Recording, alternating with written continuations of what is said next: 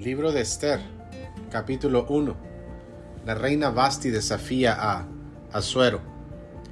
Aconteció en los días de Asuero, el Asuero que reinó desde la India hasta Etiopía sobre 127 provincias, que en aquellos días, cuando fue afirmado el rey Asuero sobre el trono de su reino, el cual estaba en Susa, capital del reino, en el tercer año de su reinado hizo banquete a todos sus príncipes y cortesanos, teniendo delante de él a los más poderosos de Persia y de Media, gobernadores y príncipes de provincias, para mostrar él las riquezas de la gloria de su reino, el brillo y la magnificencia de su poder.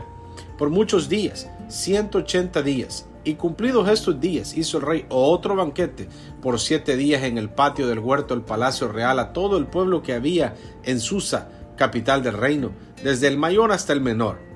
El pabellón era de blanco, verde y azul, tendido sobre cuerdas de lino y púrpura en anillos de plata y columnas de mármol, los reclinatorios de oro y de plata, sobre losado de porfido y de mármol, y de alabastro y de jacinto, y daban a beber en vasos de oro y vasos diferentes unos de otros, y mucho vino real, de acuerdo con la generosidad del rey, y la bebida era según esta ley, que nadie fuese obligado a beber, porque así lo había mandado el rey a todos los mayordomos de su casa, que se hiciese según la voluntad de cada uno.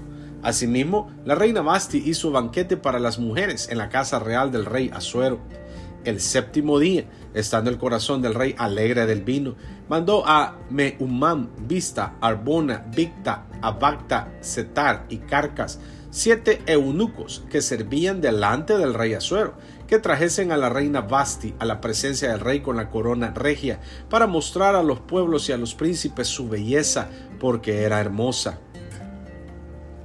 Mas la reina Vasti no quiso comparecer a la orden del rey enviada por medio de los eunucos, y el rey se enojó mucho y se encendió en ira. Preguntó entonces el rey a los sabios que conocían los tiempos, porque así acostumbraba el rey con todos los que sabían la ley y el derecho, y estaban junto a él Carcena, Setar, Admata, Tarsis, Meres, Marcena y Memucán, 7 príncipes de Persia y de Media, que veían la cara del rey, y se sentaban los primeros del reino. Les preguntó qué se había de hacer con la reina Vasti según la ley, por cuanto no había cumplido la orden del rey Asuero enviada por medio de los eunucos. Y dijo Memucán delante del rey y de los príncipes: no solamente contra el rey ha pecado la reina Vasti, sino contra todos los príncipes y contra todos los pueblos que hay en todas las provincias del rey Asuero, porque este hecho de la reina llegará a oídos de todas las mujeres, y ellas tendrán en poca estima a sus maridos, diciendo: el rey Asuero mandó traer delante de sí a la reina Vasti, y ella no vino. Y entonces dirán esto las señoras de Persia y de Media, que oigan el hecho de la reina, a todos los príncipes del rey, y habrá mucho menosprecio y enojo. Si parece bien al rey, salga un decreto real de vuestra majestad y se escriba entre las leyes de Persia y de Media, para que no sea quebrantado, que Vasti no venga más delante del rey Asuero, y el rey haga reina a otra que sea mejor que ella. Y el decreto que dicte el rey será oído en todo su reino, aunque es grande, y todas las mujeres darán honra a sus maridos, desde el mayor hasta el menor. Agradó esta palabra a los ojos del rey y de los príncipes, e hizo el rey conforme al dicho de Memucán, pues envió cartas a todas las provincias del rey, a cada provincia conforme a su escritura, y a cada pueblo conforme a su lenguaje, diciendo que todo hombre afirmase su autoridad en su casa, y que se publicase esto en la lengua de su pueblo. Capítulo 2. Esther es proclamada reina. Pasadas estas cosas, sosegada ya la ira del rey, se acordó de Vasti y de lo que ella había hecho y de la sentencia contra ella. Y dijeron los criados del rey, sus cortesanos: busquen para el rey jóvenes vírgenes de buen parecer, y ponga el rey personas en todas las provincias de su reino, que lleven a todas las jóvenes vírgenes de buen parecer a Susa, residencia real, a la casa de las mujeres, al cuidado de Hegai, eunuco del rey, guarda de las mujeres, y que les den sus atavíos, y la doncella que agrade a los ojos del reine en lugar de Vasti. Esto agradó a los ojos del rey, y lo hizo así. Había en Susa, residencia real, un varón judío cuyo nombre era Mardoqueo, hijo de Jair, hijo de Simei, hijo de Cis, del linaje de Benjamín, el cual había sido transportado de Jerusalén con los cautivos que fueron llevados con Jeconías, rey de Judá, a quien hizo transportar Nabucodonosor, rey de Babilonia, y había criado a Hadasa, es decir, Esther, hija de su tío, porque era huérfana. Y la joven era de hermosa figura y de buen parecer. Cuando su padre y su madre murieron, Mardoqueo la adoptó como hija suya. Sucedió pues que cuando se divulgó el mandamiento y decreto del rey, y habían reunido a muchas doncellas en Susa, residencia real, a cargo de Hegai, Esther también fue llevada a la casa del rey, al cuidado de Hegai, guarda de las mujeres, y la doncella agradó a sus ojos y halló gracia delante de él, por lo que hizo darle prontamente atavíos y alimentos, y le dio también 7 doncellas especiales de la casa del rey, y la llevó con sus doncellas a lo mejor de la casa de las mujeres. Esther no declaró cuál era su pueblo ni su parentela, porque Mardoqueo le había mandado que no lo declarase. Y cada día Mardoqueo se paseaba delante del patio de la casa de las mujeres para saber cómo le iba a Esther y cómo la trataban. Y cuando llegaba el tiempo de cada una de las doncellas para venir al rey Asuero, después de haber estado 12 meses conforme a la ley acerca de las mujeres, pues así se cumplía el tiempo de sus atavíos, esto es, 6 meses con óleo de mirra y 6 meses con perfumes aromáticos y afeites de mujeres. Entonces la doncella venía así al rey. Todo lo que ella pedía se le daba, para venir ataviada con ello desde la casa de las mujeres hasta la casa del rey. Ella venía por la tarde, y a la mañana siguiente volvía a la casa segunda de las mujeres, al cargo de Saasgaz, eunuco del rey, guarda de las concubinas. No venía más al rey, salvo si el rey la quería y era llamada por nombre. Cuando le llegó a Esther, hija de Abihail, tío de Mardoqueo, quien la había tomado por hija, el tiempo de venir al rey, ninguna cosa procuró sino lo que le dijo Hegai, eunuco del rey, guarda de las mujeres, y ganaba Esther el favor de todos los que la veían.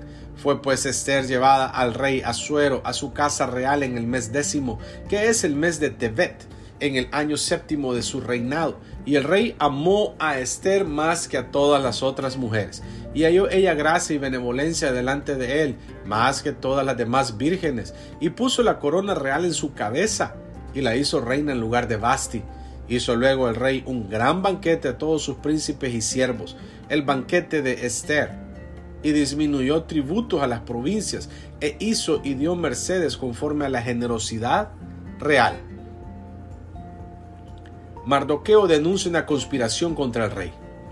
Cuando las vírgenes eran reunidas la segunda vez, Mardoqueo estaba sentado a la puerta del rey, y Esther, según le había mandado Mardoqueo, no había declarado su nación ni su pueblo, porque Esther hacía lo que decía Mardoqueo, como cuando él la educaba. En aquellos días, estando Mardoqueo sentado a la puerta del rey, se enojaron Bigtán y Teres, 12 eunucos del rey, de la guardia de la puerta, y procuraban poner mano en el rey Asuero. Cuando Mardoqueo entendió esto, lo denunció a la reina Esther, y Esther lo dijo al rey en nombre de Mardoqueo. Se hizo investigación del asunto y fue hallado cierto. Por tanto, los 2 eunucos fueron colgados en una horca, y fue escrito el caso en el libro de las crónicas del rey. Capítulo 3. Amán trama la destrucción de los judíos. Después de estas cosas, el rey Asuero engrandeció a Amán, hijo de Hamedata, Agageo, y lo honró, y puso su silla sobre todos los príncipes que estaban con él. Y todos los siervos del rey que estaban a la puerta del rey se arrodillaban y se inclinaban ante Amán, porque así lo había mandado el rey. Pero Mardoqueo ni se arrodillaba ni se humillaba. Y los siervos del rey que estaban a la puerta preguntaron a Mardoqueo: ¿por qué traspasas el mandamiento del rey?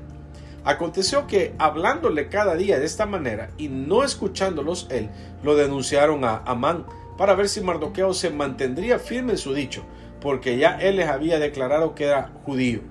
Y vio Amán que Mardoqueo ni se arrodillaba ni se humillaba delante de él, y se llenó de ira, pero tuvo en poco poner mano en Mardoqueo solamente, pues ya le habían declarado cuál era el pueblo de Mardoqueo, y procuró Amán destruir a todos los judíos que había en el reino de Asuero, el pueblo de Mardoqueo.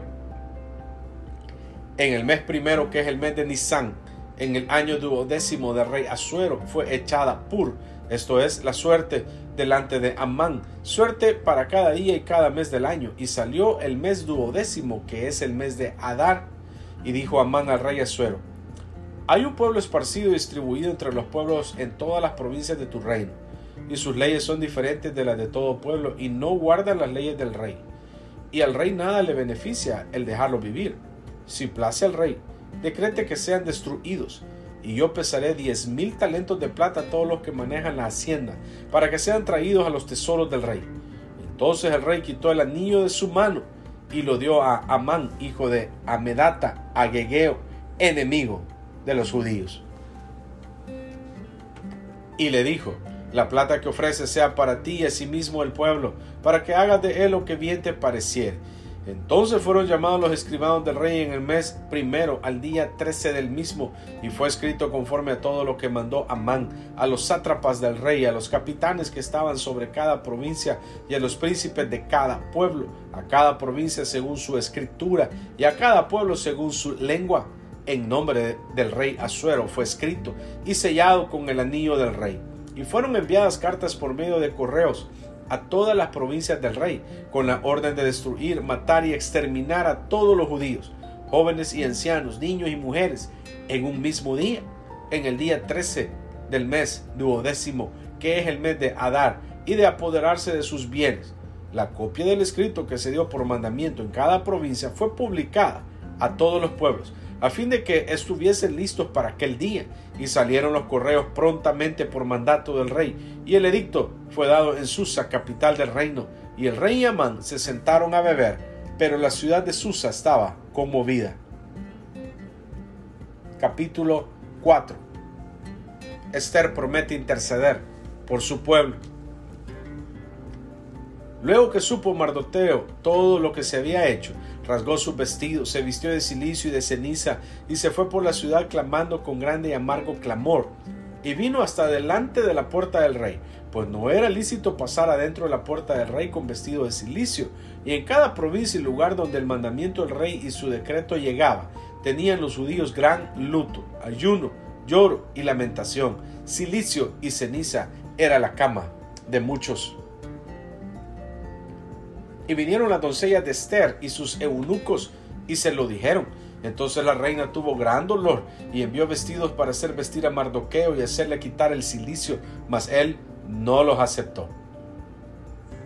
Entonces Esther llamó a Hatac, uno de los eunucos del rey, que él había puesto al servicio de ella, y lo mandó a Mardoqueo con orden de saber qué sucedía y por qué estaba así.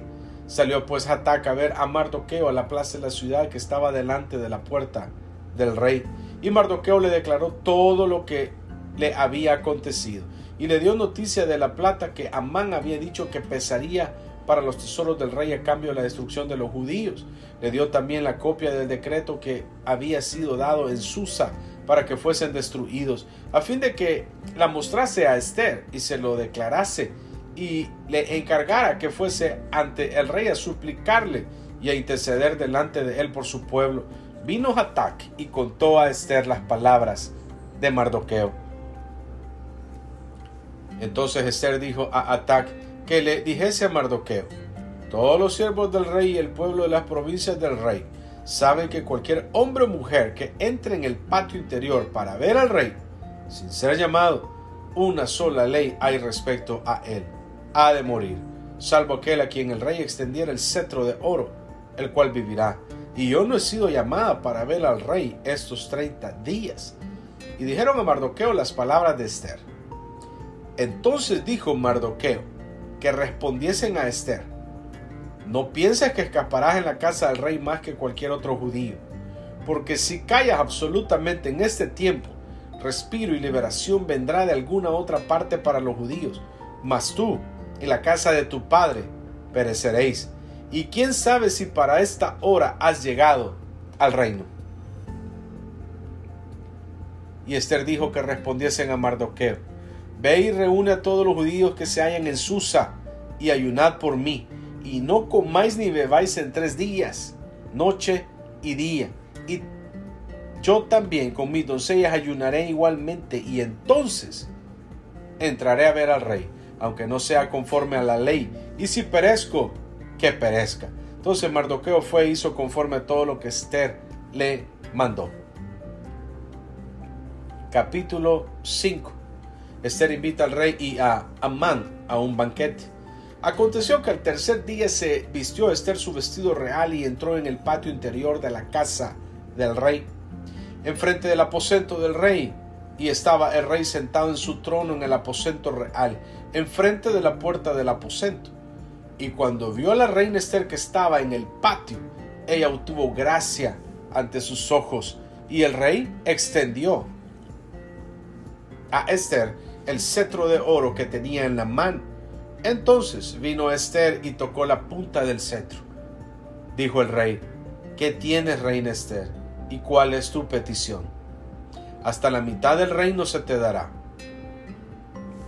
Y Esther dijo: Si place al rey, vengan hoy el rey y Amán al banquete que he preparado para el rey.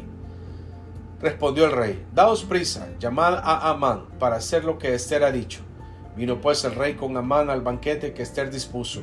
Y dijo el rey a Esther en el banquete mientras bebían vino: ¿Cuál es tu petición? Y te será otorgada. ¿Cuál es tu demanda? Aunque sea la mitad del reino, te será concedida.